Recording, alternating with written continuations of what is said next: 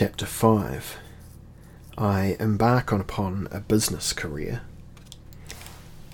The prospect of a flying navy. The coming of the new age and how we plan to exploit it to our advantage. We begin to raise capital. Next morning, as I sat at my breakfast, into the tap room came St. Audrin. He wore a blue nankeen housecoat to his ankles, a Chinese brocade cap, and oriental slippers, making him look for all the world like some successful mogul returned home with his fortune and bearing not a scrap of similarity to the mercenary rogue of his own description. His demeanour was that of an amiable English buck, some overbred but not undereducated frequenter of whites or goose trees, a crony of the Prince Regent. I had met this type and its colonial imitators before and had learned not to underestimate the English dandy. The dandyism at its best pretended a bored and foolish foppery which disguised sharp wit and resolute courage. While I was in America, I had heard them dubbed macaronis on account of their taste for exaggerated foreign fashions, and even Washington had had a touch of the style. So here he came, with a hint of lavender and rosewater, into the tap room, where Frau Schuster served hot chocolate, cheese, ham, sausages, boiled eggs, gingerbread, and anything else one desired. St. Audrin had the good manners to refrain from asking for one of those dishes with which the English ensure the bad temper of their fighting men, in much the same way as berserker Northmen were given strong mead, or certain Polynesian tribesmen are said to be insulted and humiliated by their wives on the eve and morning of an important battle. The English, I now know, eat mashed fish and devilled sheep's hearts to guarantee a bad digestion and consequent irritability. It is their abominable cooking which has given them half the world as their empire.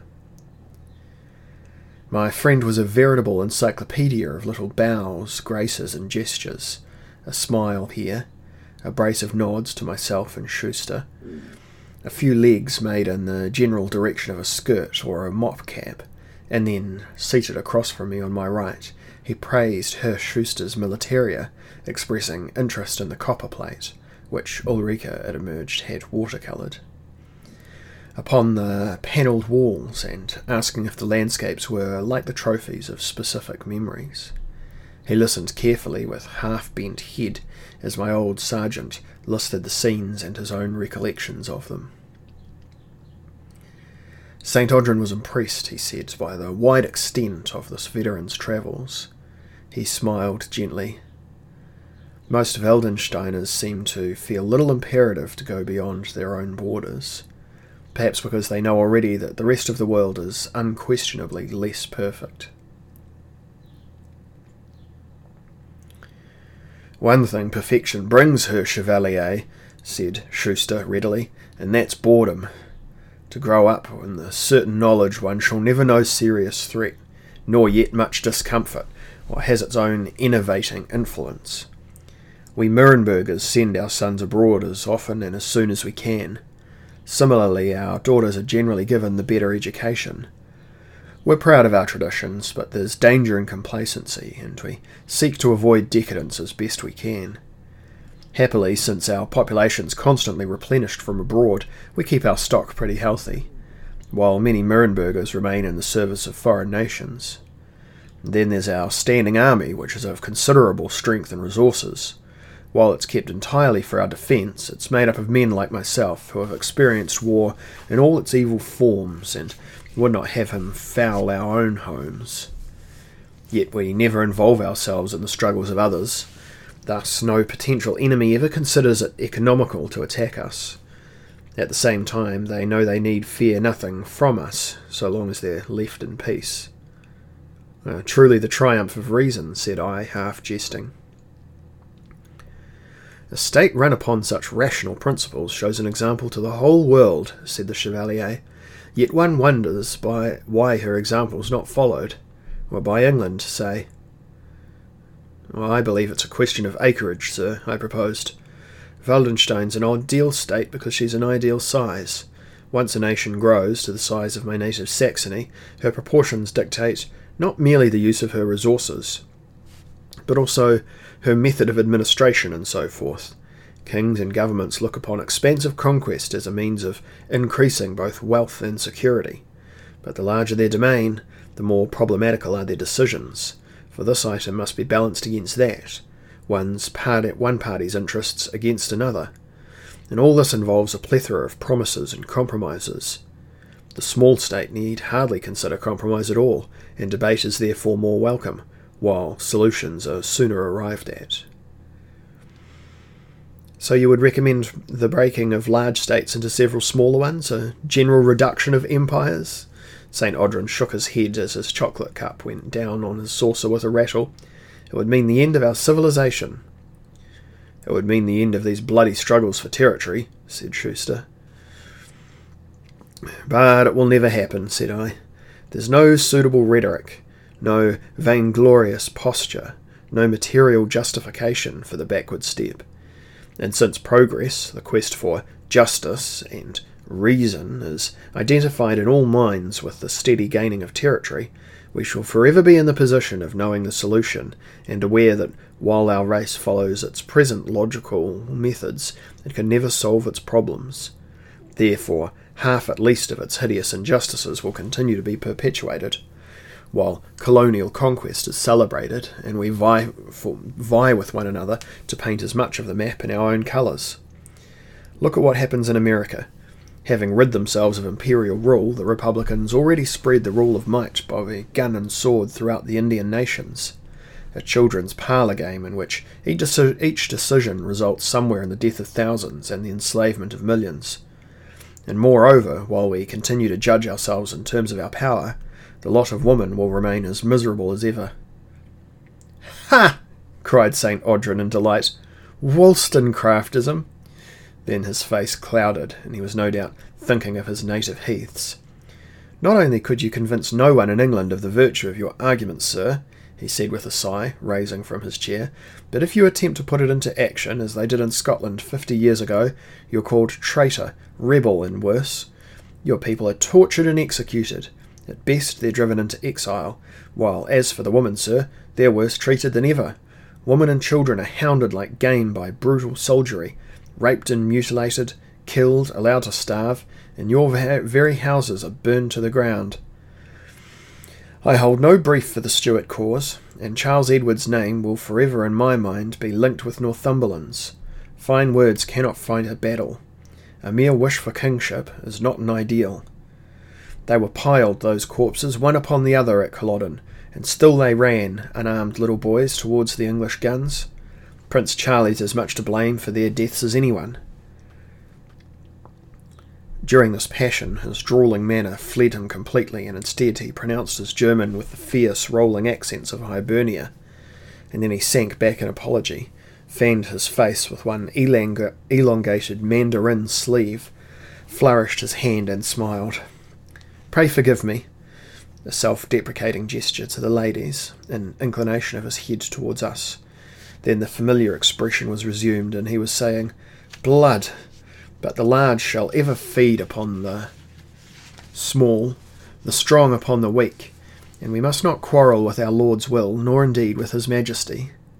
There was some trace of a sing-song in his tone, as if he mocked some childhood guide. He smiled suddenly and put a piece of cheese into his mouth. "'Tis a pretty day," said he. "And what of your aerial ship, Herr Chevalier? Shall you fly her this afternoon?" I was eager for a taste of the upper atmosphere, for it would distract me, possibly help maintain the objectiveness I hoped for, and which was already threatened by images of her beauty coming unbidden to my mind's eye. All the whorehouse had done, as I might have realised had I not still floundered between the dictates of mind and senses, was to alert my body to the possibility of real pleasure, of the profound satisfaction which I had known in just those minutes of Labussa's company. I still believed it would be more wonderful to spend an hour with her than to be all night amongst the artful whores of Mrs. Sliney's. And then there I had already begun to logic myself back into a trap when St. Audrin said, "This morning I'll ensure the civic authority has no objection.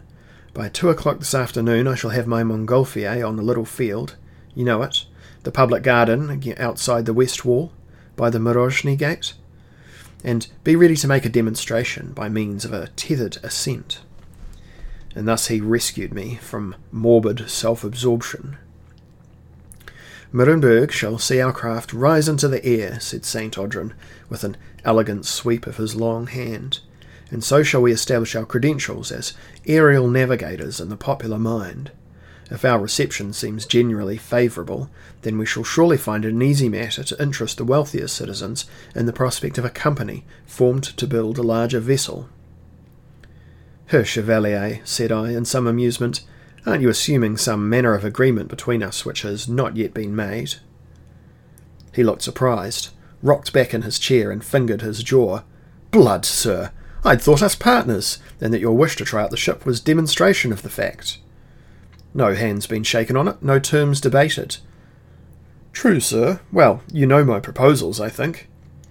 "I recall what you told me of your own schemes at the Hackmesser Pass." "And on the stairs last night?" "A couple of words, sir." "I proposed an alliance." "Well, it's true, you did.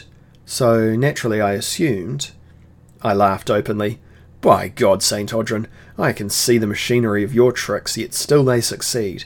And I admit I'd considered throwing in with you before last night, so let's shake a hand on it hard and fast." The ritual was completed, and he beamed. "Your literary skills are required first, Captain. We need a handbill to distribute from the air, new territories, gold, wealth of all sorts to be easily gathered." He frowned. "But whether we should make reference to your secret charts as yet, I'm not sure. And would it be deemed heresy to mention the Grail?"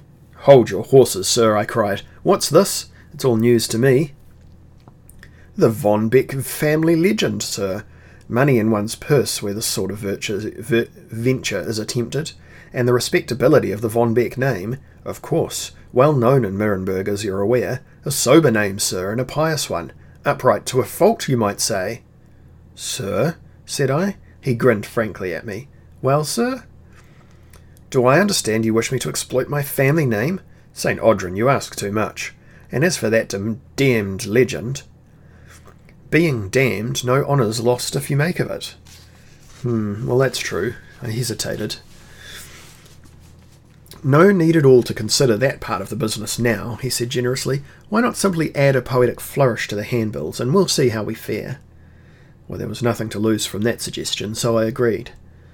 St. Audrin was on his way about the town as soon as he was properly and perfectly attired, and I remained at the martyred priest drafting out advertisements which we should in good time scatter as messengers from the sky. I was not required to be specific. Choosing between Zeus and Jupiter as titular drivers of our flying chariot took up more than an hour, and finally I rejected both and decided upon Donin as most apt for Nordic climes, though I believe Swedavian gods were of a still grimmer Slavic persuasion, and had names like Grak or Kog. Sergeant Schuster took an interest. He asked if I'd ever witnessed the Parisian balloon flights, and I was bound to admit that I had missed them all, though of course other balloons had been used strategically during the conflict. He himself had seen a vessel in flight only once, he said.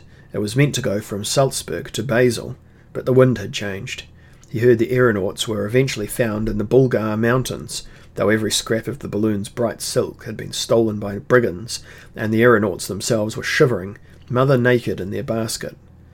An abnormal knowledge of the paths of the wind, greater than any seaborne navigator's, must be something of a necessity, he said. I agreed that it seemed likely, but St. Audrin apparently had methods of steering as yet untried. I held up his notes. The large ship he plans will have appropriate mechanisms. I realised I was doubtless already acting as a megaphone for the British swindler.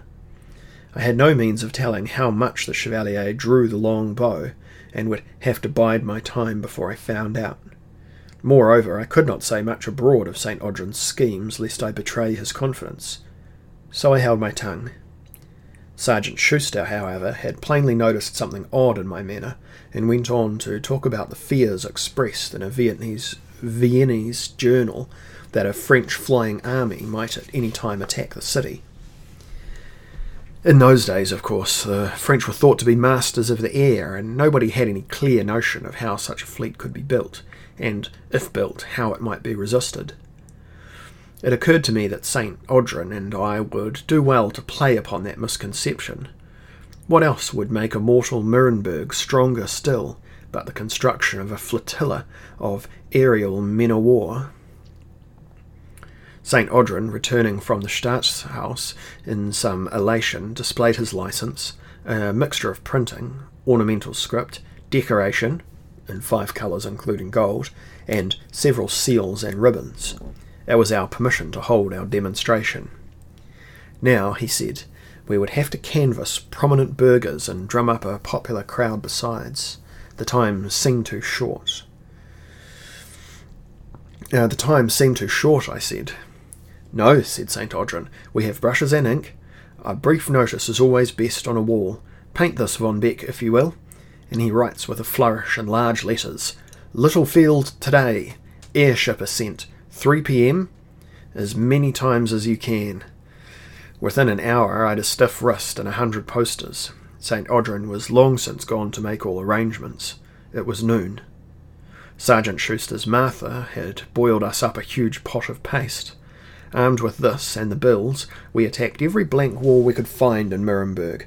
Church, school and public building, none was safe from us. Then it was 30 minutes past 1 o'clock, and urchins followed us here and there while large crowds were assembling in our wake. I was mightily pleased at the attention. St. Audrin was already at the Littlefield, and as soon as our work was finished we raced to meet him. The day was passing in a whirl. If only, I thought, the same pace could be maintained for a month or so, then I would be the more confident of Labussa ceasing to tempt my thoughts. This pining was repugnant to me. It was demeaning. I was like a schoolgirl panting after the first man to kiss her lips, ready to give up honour, dignity, ambition in furtherance of a senseless passion. It should not be so.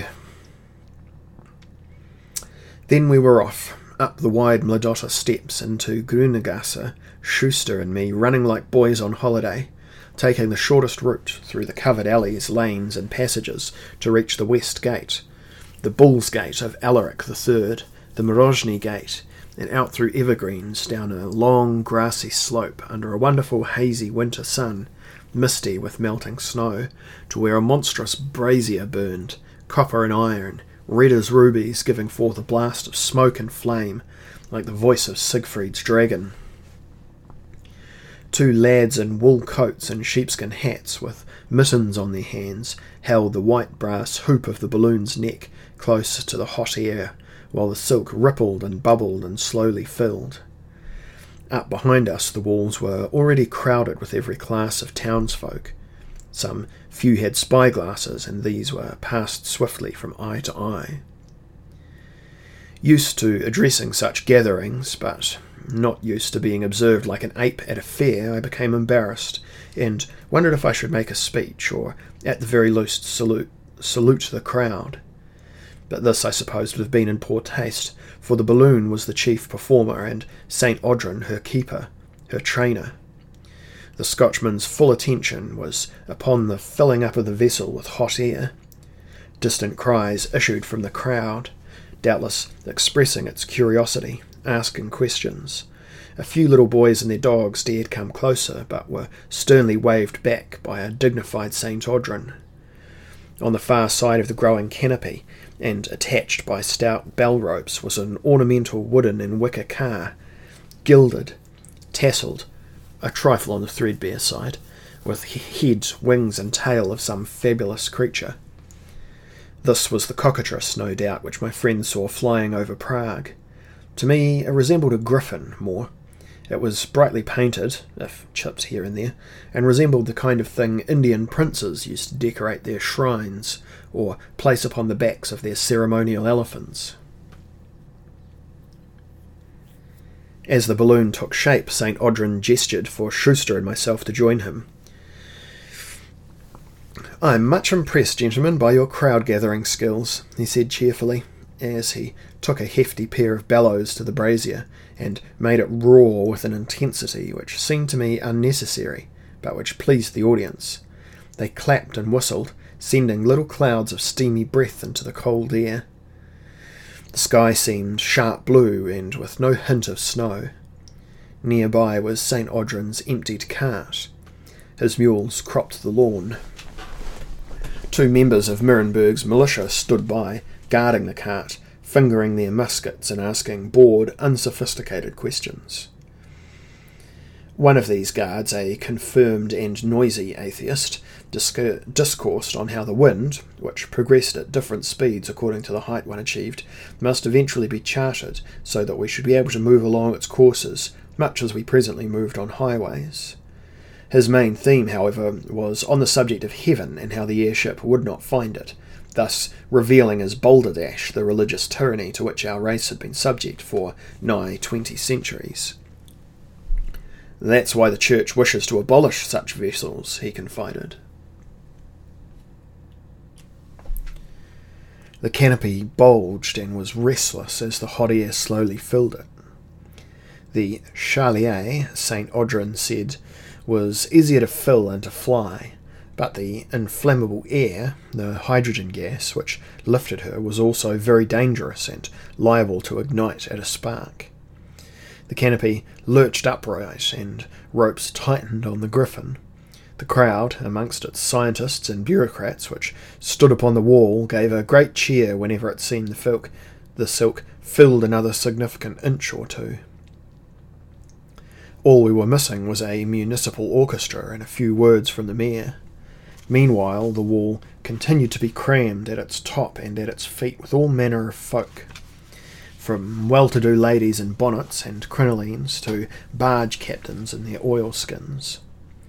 All the rivermen had arrived together, drunk and pretending they were taking an official holiday, each with at least one stone bottle of gin or aquavit upon his person. The militia stared coolly at the bargees as if challenging them to do anything even mildly destructive. The rivermen all removed their hats at once and leaned dutifully towards the growing balloon, pursing their lips and widening their eyes in so comical a display that even St. Audrin was forced to laugh at them. He looked up at his balloon, cocked his head on one side, squinted, ran his hand across the tightening silk, and meanwhile pumped furiously with his remaining arm at his bellows, forcing the hot air into the envelope until his long face cleared in relief. Either a leak he suspected was not there, or it was still too small to be of much significance.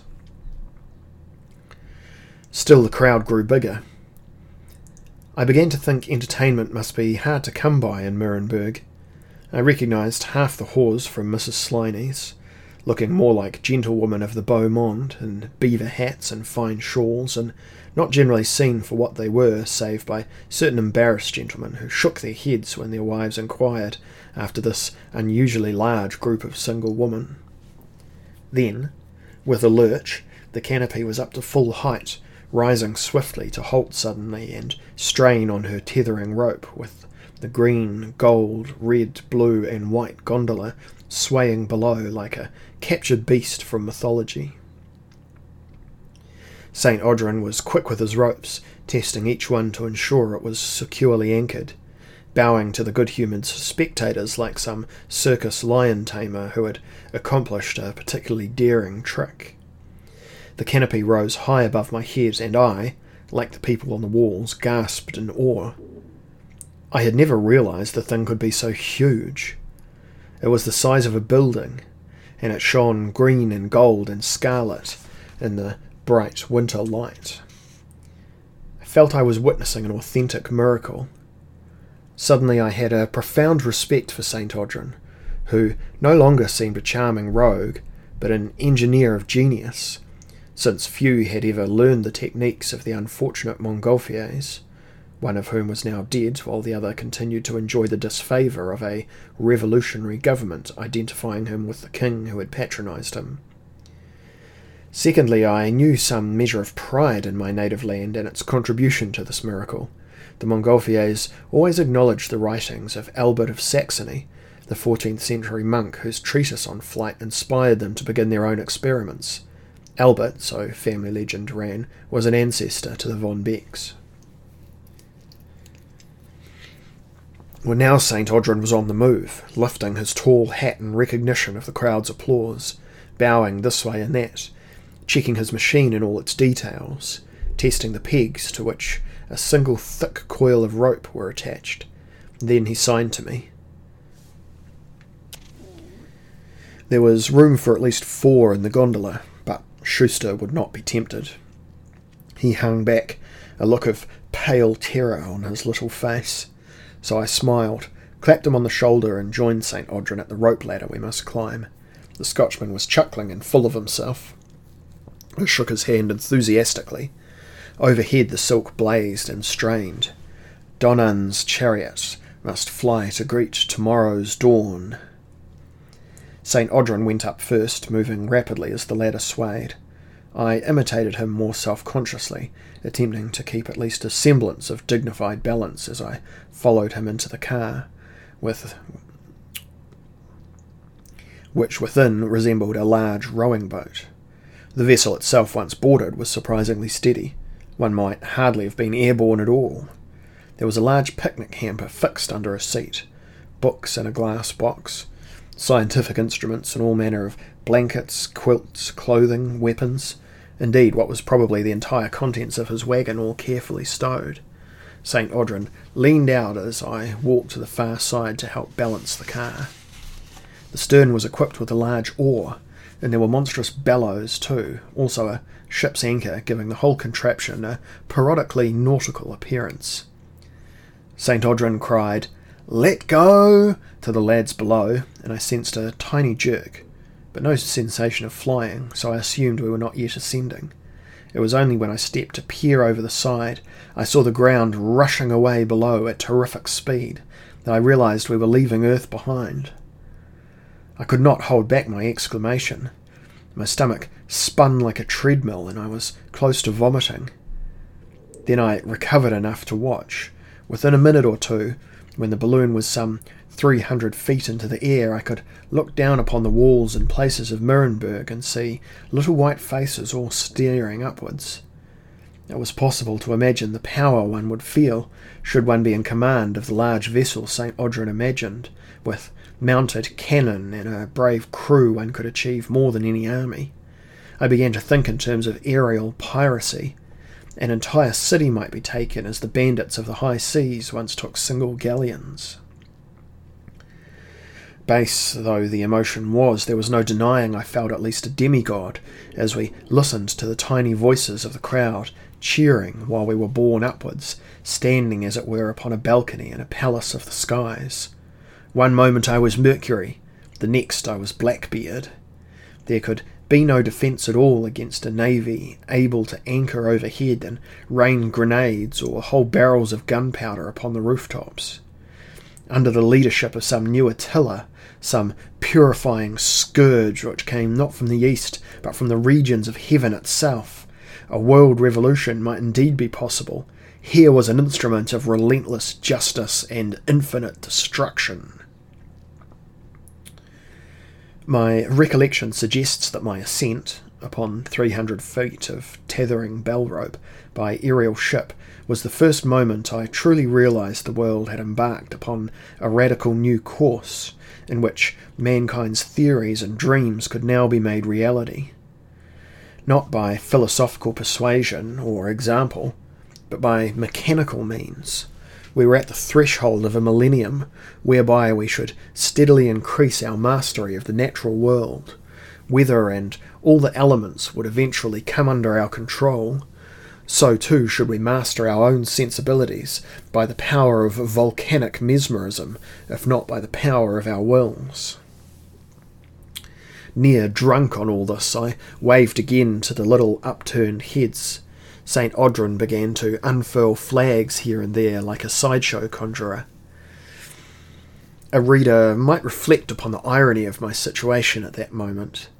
There was I, a veritable king of the air, admired by a crowd which would not be so impressed had Frederick of Prussia himself risen from death and come a-visiting, borne up, it seemed, by distant cheers from below, and swelling with unearned pride, in spite of being naught but a passenger, supported upon a platform hanging from no more than a few yards of silk, a little hot air, and, of most significance, the application of a scientific theory some 400 years old, preening and strutting and symbolizing, for myself at any rate, prospective conquest, not of other nations, but of the world of intellect and spirit, while, at the same moment, looking into the immediate future, I foresaw a treasure in gold and silver coin, which must surely be the tribute paid to us, the prophets and profiteers, of this quintessential monument to a dawning age of science. Yet, planning a flim-flam, a confidence trick, a share bubble of the lowest mediocrity. At last it seemed I discovered the secret of financial success, of retaining authentic idealism while, without apparent contradiction, turning a handsome gain. The future was not to be Rousseau's natural kingdom, nor yet Paine's utopia, after all. It was to be the creation of men who would labour in iron foundries, to give flesh to the dreams of Arkwright, Smeaton, Watts, Trevithick, and other engineers who'd become to the 19th century what Voltaire, Burke, and Kant had been to our 18th. It was at this point I thought I'd ask my elated companion when we might expect to return to Earth.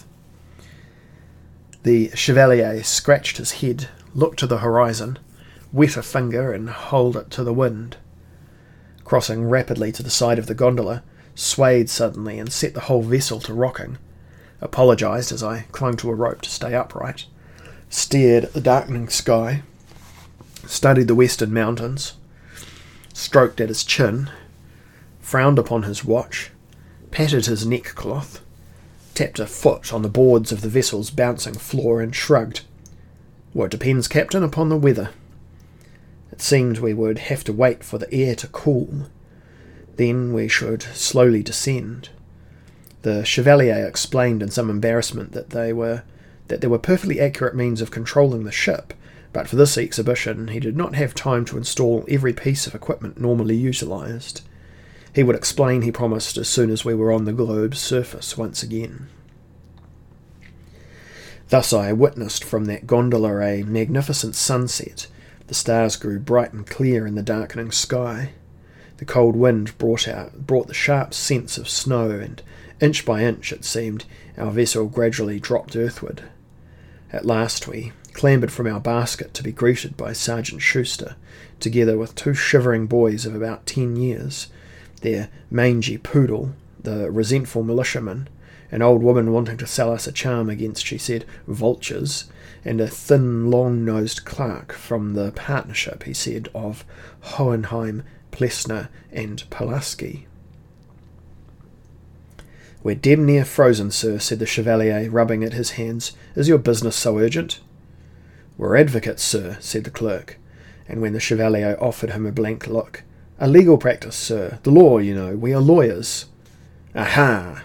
With an aggressive movement, St. Audrin accepted a card and squinted at it hard in the light from the brazier, which, for our own comfort, the militia had maintained. "Too dark to read. Bailiffs, eh? Leave it with us." 10 o'clock tomorrow morning, sir," said the puzzled clerk. "Something to your advantage, I believe." "Advantage, The tall Chevalier's manner changed suddenly, and he put one arm around my shoulders, the other around Schuster, and stared up at Nuremberg's exquisite silhouette. The moon was by this time quite high. He murmured to me, "A bite, I'm certain. Say nothing." Then, more loudly, he added, "Come, friends, we'll celebrate our success with wine." From the darkness the clerk wailed his bafflement. "Shall you be there, sir?" The Chevalier paused. He was grand, even haughty. "Very well, tomorrow, but it must be 11. He spoke as if an ill-bred child. 11, sir. Yes, sir." Behind us, the aerial ship, guarded now only by the boys, swayed, creaked, and sighed. its canopy forming bumps, distortions, and ripples as the air slowly escaped. "'Tis a question of weights and counterbalances," said St. Audrin, "of simple ballast, too. In a larger vessel, or one with a metal gondola, for instance, the braziers carried, which is damped until the need for hot air arises, to keep one aloft, you understand. But it did not seem wise to introduce such an instrument today. One goes up heavy, using ballast to lighten, and comes down cold. What do you think, Von Beck? Did you enjoy the adventure? Are you with me?" "I've already given you my hand, sir, but I'm still curious as to how you believe I'll be handy to your enterprise." "Handy? Dem, man. You're essential. Who would give a Scottish soldier cash before the job's completed? But a Saxon? A Von Beck? That's a different tale." We returned to the warmth of the martyred priest, and when Sergeant Schuster had gone off to explain his long and inconvenient absence to his wife, we sat together in the inglenook, smoking good, cool churchwardens and toasting our boots against the fire dog, knowing something close to contentment as we continued to discuss the coming of the new age and how best we might enrich ourselves by it. Then we went to our suppers and immediately thereafter to our beds.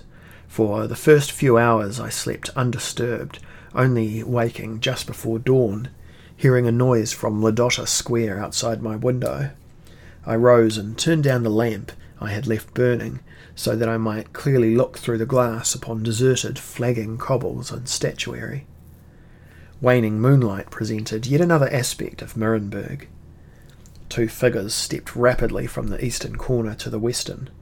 Both men wore swords and held scabbards against their thighs as they walked, in the manner of soldiers. The pair doubtless went to duel, almost certainly near the Redotta Bridge which spans the Rat. It was the traditional meeting ground for such encounters. I envied them the simplicity of their conflict, which would be concluded in an hour or two without appeal. A little snow danced against my window, and the thin light came swaggering up the sky from behind a black line of steeples and eccentric roofs. A cold wind entered the room, and I hastened back to bed to lie for a while in a reverie of melancholy and dramatic rhetoric, the consequences of my own vanity. How I longed to see my Libussa again. At last, impatient with this, I was up to the water bowl and splashing hastily before dragging on my clothing and homing like a cat for the warmth of the kitchen stove below. Disconcerting the maids and Frau Schuster, who would not usually expect to see me for another 2 hours, I retreated into a quiet corner with a cup of warm milk and brandy, claiming it was a headache which affected me.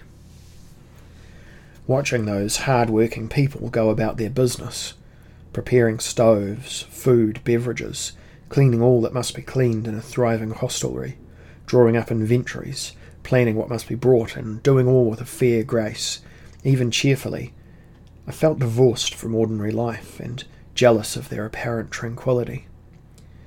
I had spent my youth and manhood largely in the service of enlightened causes, save for my Russian years, and this devotion to politics, to campaigns and strategies, to the general warfare, had left me in some ways ill-prepared, even naive when it came to viewing the concerns which these women, for instance, took for granted. There was an attraction in grand designs, for they frequently allowed us to ignore the daily matters of domestic drama which surrounded us. I imagined myself Ulrika Schuster, that friendly, good-hearted girl. If I were she, would I not, by her age, already have felt half my current disappointments and be expressing almost none of the resentment which I, by sex and position, brought up to take power for granted, currently suffered? This observation, while improving my moral state, did very little for my pain. When St. Audrin came down, he was dressed like a forester or a country gentleman, in hunting green, with a brown waistcoat and top-turned riding boots, a costume my father might have worn to visit the pastor on a weekday. And indeed, the Chevalier wore his outfit, he said, in order to create an impression of himself as an unostentatious aristocrat, someone with land wealth. He had the actor's gift of responding accurately to whatever disguise he adopted. He smiled at my lifted eyebrow. I'm a carpenter and a smith who must be induced to it. I've a carpenter and a smith who must be induced to allow me credit. They would supply a landsman what they'd refuse point blank to a popinjay in Dandy's threads. So the Von Beck name shan't be used yet? Used, he said, but not abused, and he winked. I presume you shall not take me with you. He shook his head. You're needed, my friend, for the prospectus. It must be written in a properly educated manner. He drew some folded documents from his tail pocket. Here are all the saliencies of my aerial man-of-war. Make her a merchant craft instead. Put a literary and fanciful touch to her particulars while I'm out. Then meet me at the lawyer's in Königstrasse at 11. You require the whole prospectus by then? I'd be obliged, aye. He drank a rapid tot of hot grog to prepare him for the weather outside, and then stood up, plucking his heavy cloak and his stick, his gloves and wide-brimmed hat from the bench beside him. I'll take it to the printer this afternoon. By tomorrow you'll be ready to begin. Wear whatever you fancy for yourself. You have an old name, which can always carry the newest fashion. Those of us with shop-new names must endeavour by our waistcoats to suggest antiquity. And with a wink he was gone out into the awakening street. Having paid my respects to Sergeant Schuster, I returned up the stairs, passing Ulrika coming down. She greeted me pleasantly and asked if I intended to stay in my rooms that morning. And when I told her I'd be writing there, she said she would light the stove in my little parlour. It was too cold, she said, for thinking and shivering at the same time. I was touched by her thoughtfulness. I wondered how I should have fared in Nuremberg had I arrived there without friends and my obsession still upon me. Soon, in the easy warmth of my parlour, I had composed the following. An aerial expedition. The latest intelligence of a modern Columbus. But recently reported in the English press the return of a remarkable aeronautical navigator, Le Chevalier Colin James Charles Gordon Cowie Lohawkey St. Audrin, nobleman of Scotland and Luxembourg, lately in the service of the Emperor Frederick of Prussia, was celebrated with great rejoicing in London and Edinburgh after the Chevalier's absence of nearly a year aboard his aerial schooner, the Danos. In his address to the Royal Exploration Society at Greenwich, the Chevalier spoke of new lands discovered beyond the Antarctic continent, and of the astonishing variety of creatures and peoples he had found there. And at the end of his address he displayed gems of unique size and purity. These were subsequently loaned to the Crown agents, who are yet attempting to assess their monetary value, since nothing of their like has ever been seen before.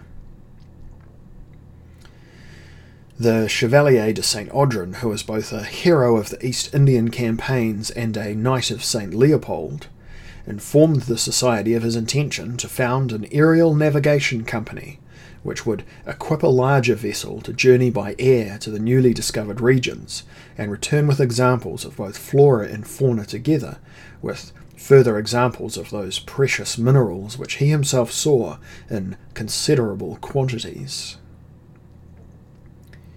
Venality of the English Parliament.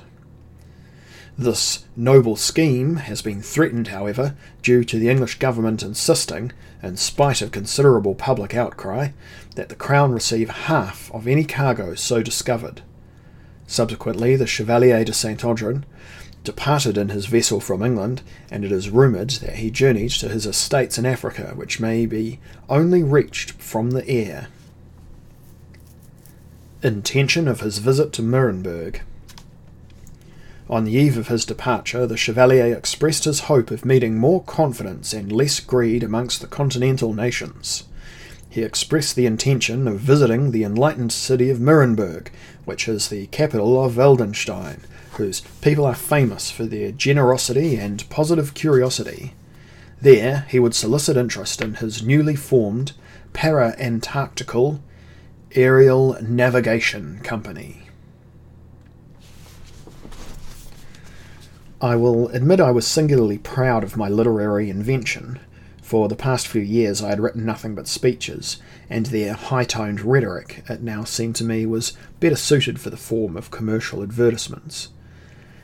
In this time of revolution and discord, I went on to say, it was wise for men of property to invest their capital in more distant lands, not yet settled by civilized peoples with radical notions. The Chevalier Saint Audrin possessed charts, made by himself and other explorers, of lands as yet unmarked upon the familiar globe. It was his intention to have built a great aerial frigate, armed with the latest in weaponry, and with a complement of seasoned veterans of good character, and thus equipped, embark for these lands, claiming them in the name of the company or any nation which should commission him.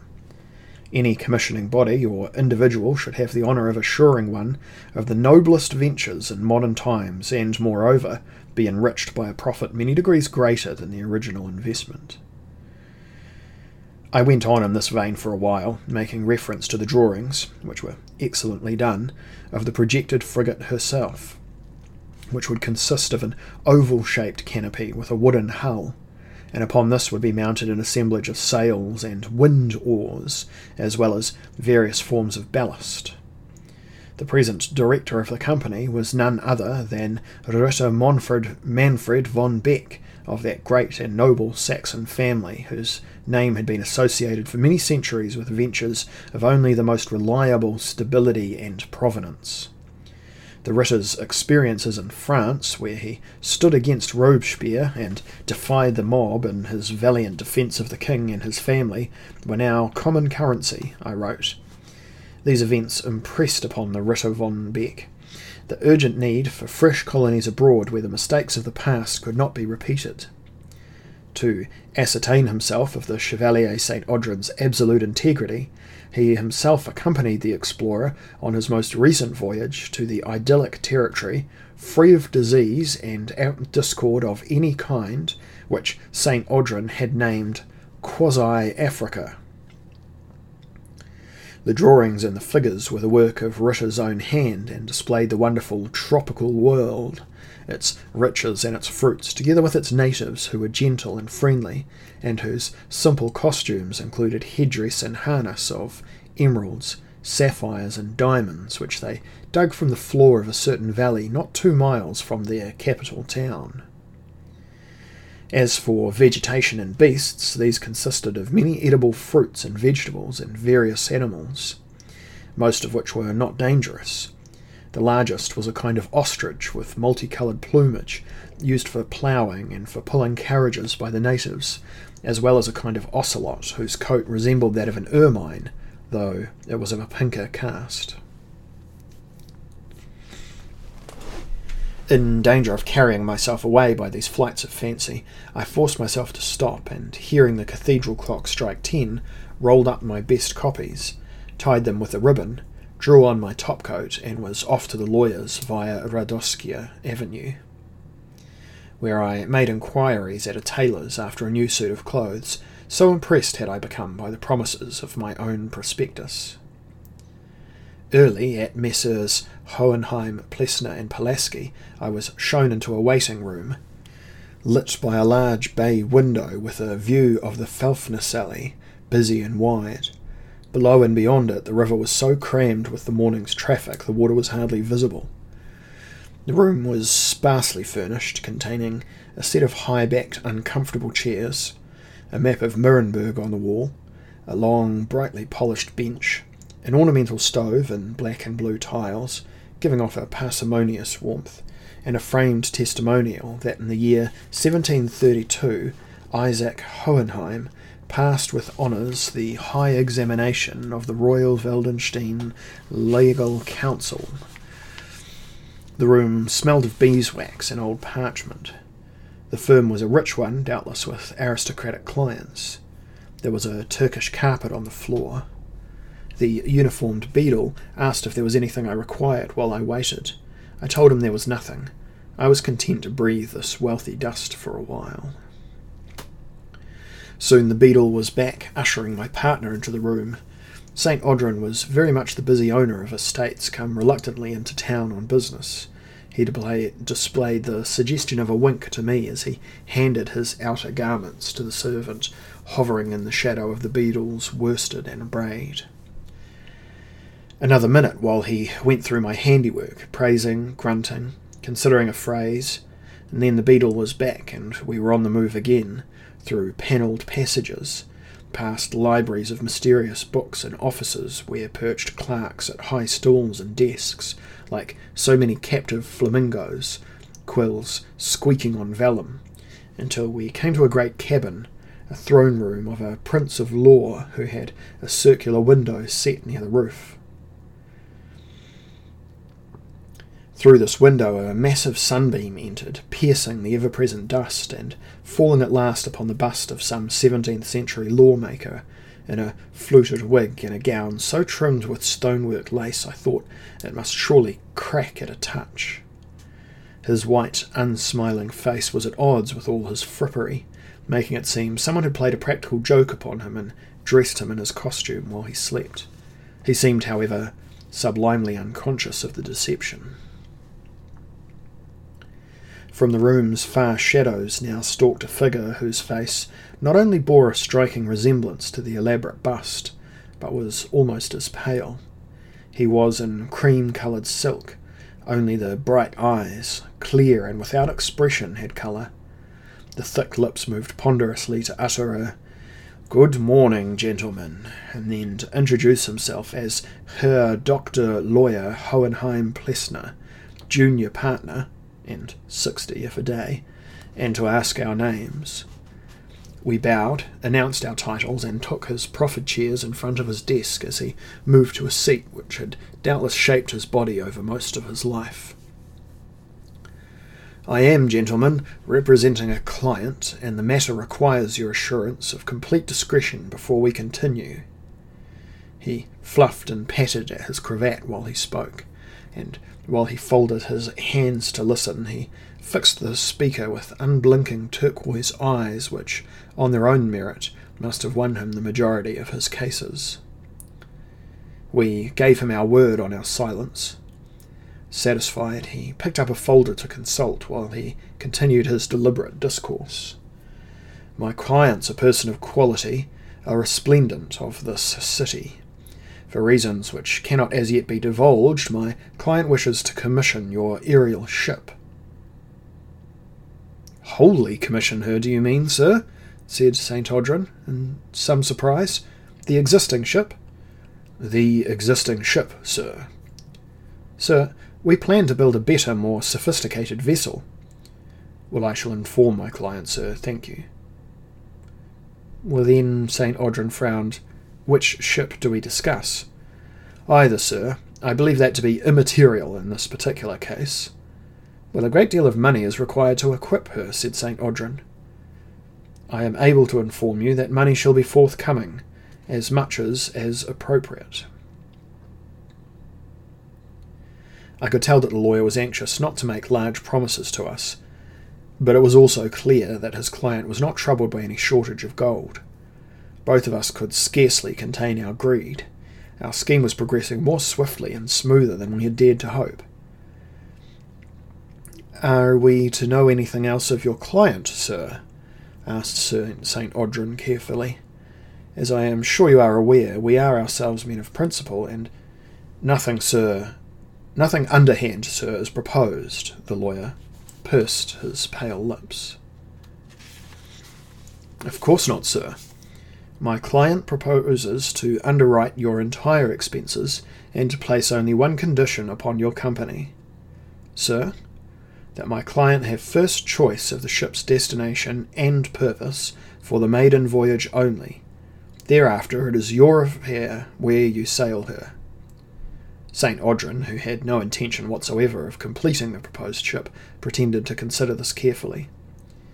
Then he said, "And we are not to know this destination and purpose?" "Not until you are ready to depart." "A single voyage, and then the ship is wholly ours?"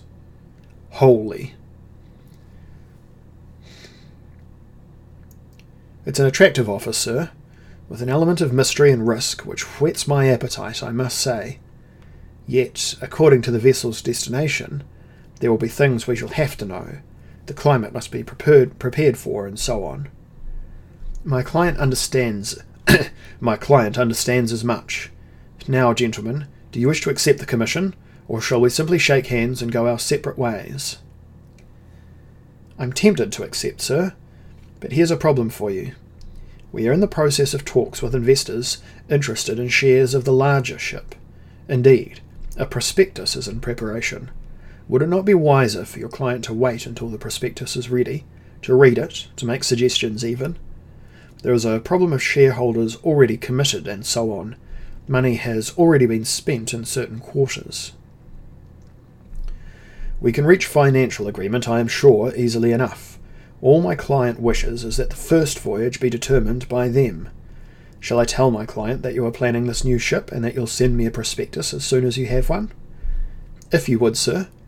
And where are you lodging, sir? Lawyer Hohenheim Plessner made a note of our address.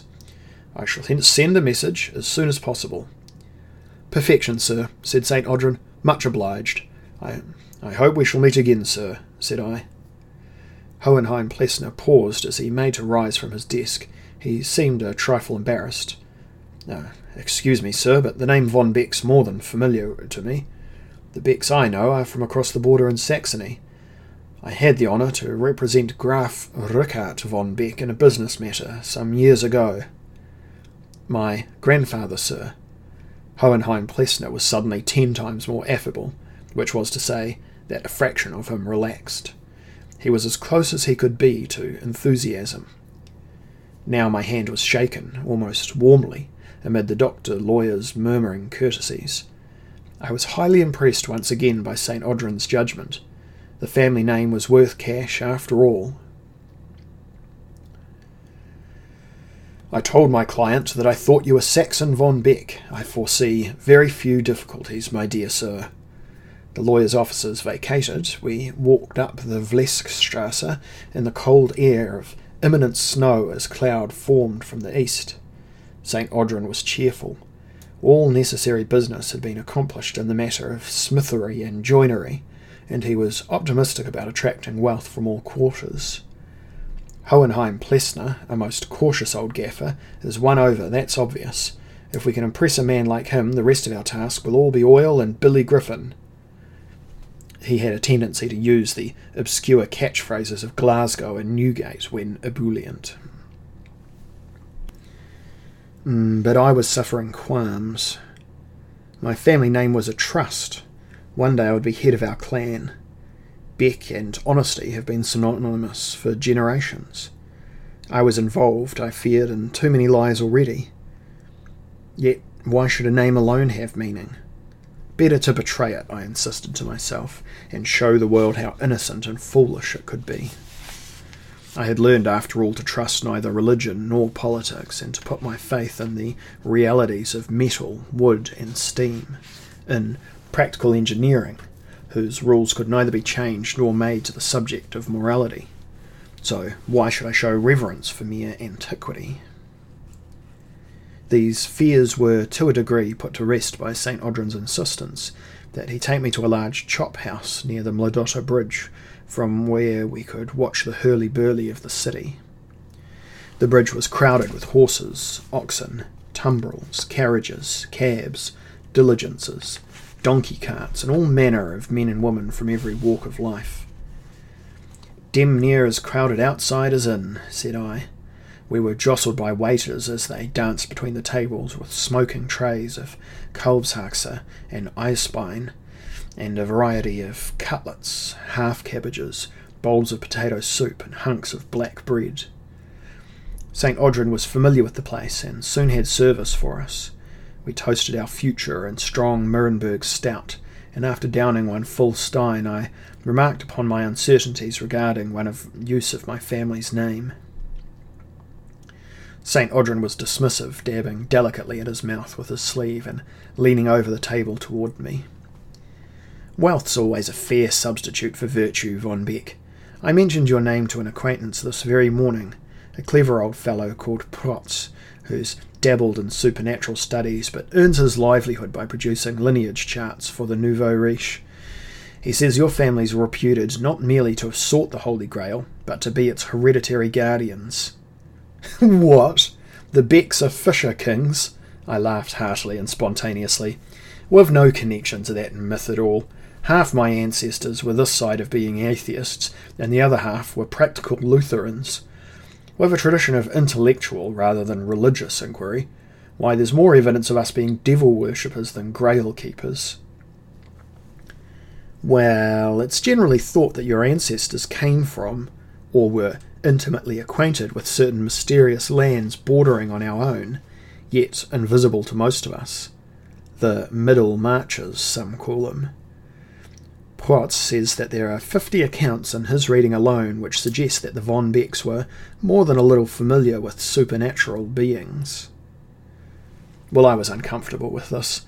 The old romancers attached any name to their tales, as you must know, St. Audrin. Doubtless by chance a Von Beck appeared in one of those, and from that beginning, well, the romancier did the rest, eh? If you were to believe all the old degenerate German legends, there's a Grail in every castle, a Charlemagne or an Arthur under every mound. There's not a noble house without at least one werewolf offspring, or a younger son who's made a pact with the devil, an uncle practising the profane arts of alchemy, a vampirical grandfather, a mad monk, a ruined abbey in the grounds where witches meet, an incarcerated lunatic or heiress or both, an infanticide or two, and a patricide, and of course a family ghost. I grew up with such stuff, though my own father always dismissed it. St. Audrin, I'd be happy enough to see the end of all such superstitious gibble-gabble in Germany. It's the bane of reformers, even if it's presently fashionable amongst young romantics who celebrate the Teutonic past, thanks, I suppose, to the reborn popularity of Fortunatus and Nibelungensaga. The extravagances of Goethe, Schiller, and all the other Stürmers and Drangers who followed him, now seeking out occult experiences. Not only do I lack interest in such things, my dear sir, I possess a positive instinct for reason, a distaste for myth, legend, and the German reverence for antiquity. I am old-fashioned enough to be a supporter of Nicolai in literary matters, but this fascination for mouldering tapestries and rotting tombs is one of the chief reasons for my leaving Saxony in the first place, and Saxony's far more enlightened than many other places. St. Audrin was disappointed by my scepticism. You sound like a canting Methodist, he said, and sniffed. There's no harm in a little fancy, surely, to give colour to dull lives. Your family legends are famous enough in Nuremberg to be of considerable use to us. My maps shall now be partly taken from your ancestral collection. To certain people, and this city's full of those young aristocrats you so despise, ever ready to join some new coven or discover a receipt for the elixir of life, they'll be of the greatest importance, and a touch or two of romance in our scheme will mean the sale of many more shares. I sat back as my meat arrived. I was silent. A great cloud of melancholy engulfed me suddenly, and I stared out at the bridge, wondering how I could have strayed so far from the course I set for myself when I put Castle Beck behind me and rode east. My radicalism in those days had not been sophisticated. It had been little more than a faith in reason, a belief in somewhat abstract notions of justice, and an honest understanding that, by appeal and some small demonstration, everyone could be made to realise how self-interest was synonymous with a rational altruism. My experience of Catherine's court, where many men of intellect gathered to debate these very issues, had served more to baffle than to illuminate, and my 2 years with the Tartars had given me little opportunity for philosophical inquiry. It had been in America I had begun to develop my sense of the complexities which go to organise the modern state, and in France I had attempted to balance those complexities in a practical experiment. At least, I thought glumly, my actions and words were then united. Now I was discovering I could be an accomplished liar when I chose. The understanding gave me no sense of pride. "Moping again, Von Beck," said St. Audrin. "Is it that woman you told me about, the Cretan?" She'll come chasing you when you're the toast of Nuremberg, as you soon shall be, at this rate. In his own way, I believe he honestly tried to ease my pain. He ordered more stout and encouraged me to eat as he babbled of his plans, the eminent people he hoped to attract to our scheme, the possible identity of our would-be backer. He asked for the draft prospectus I had made and pored over it while he uncharacteristically consumed an entire beef pudding, nodding and exclaiming, "You're a literary genius, Von Beck. This is excellent stuff. It has just the right ring to it. Have you written for publication before?" I denied it, though. In truth, I was already the author of a handful of broadsheets, a couple of treatises against slavery in America, which I had hoped to abolish. But while Washington offered a patron's argument for the institution, I supposed it would be some years before the rights of man were judged to extend to those whose freedom was not of economical benefit to the nabobs and landowners who only a few years before had cried, "Freedom for all." It now emerged they'd wanted freedom only to improve their profits and not pay English taxes. I had also written a volume of radical poetry, a verse romance, long since vanished in its only edition, and called Chickenawpoo, or The Pastoral Utopians, which had been suppressed in America. And of course I continued to keep my journal, since partially published as a memoir. I would never again be so foolish as to draw my sword or wield my pen in what proved to be a rich man's cause. As the friendly stout softened moral argument, I informed St. Audrin that I was tired of being deceived by others. For a change, I would be the deceiver. Thus I quelled my conscience, and maintained my progress as a capitalist. Soon, by this drawing forth of anger and attaching it to past resentments, I was able to grin suddenly at St. Audrin, give wild acquiescence to all his proposals, and, with horrid savagery, set upon my cooling chop.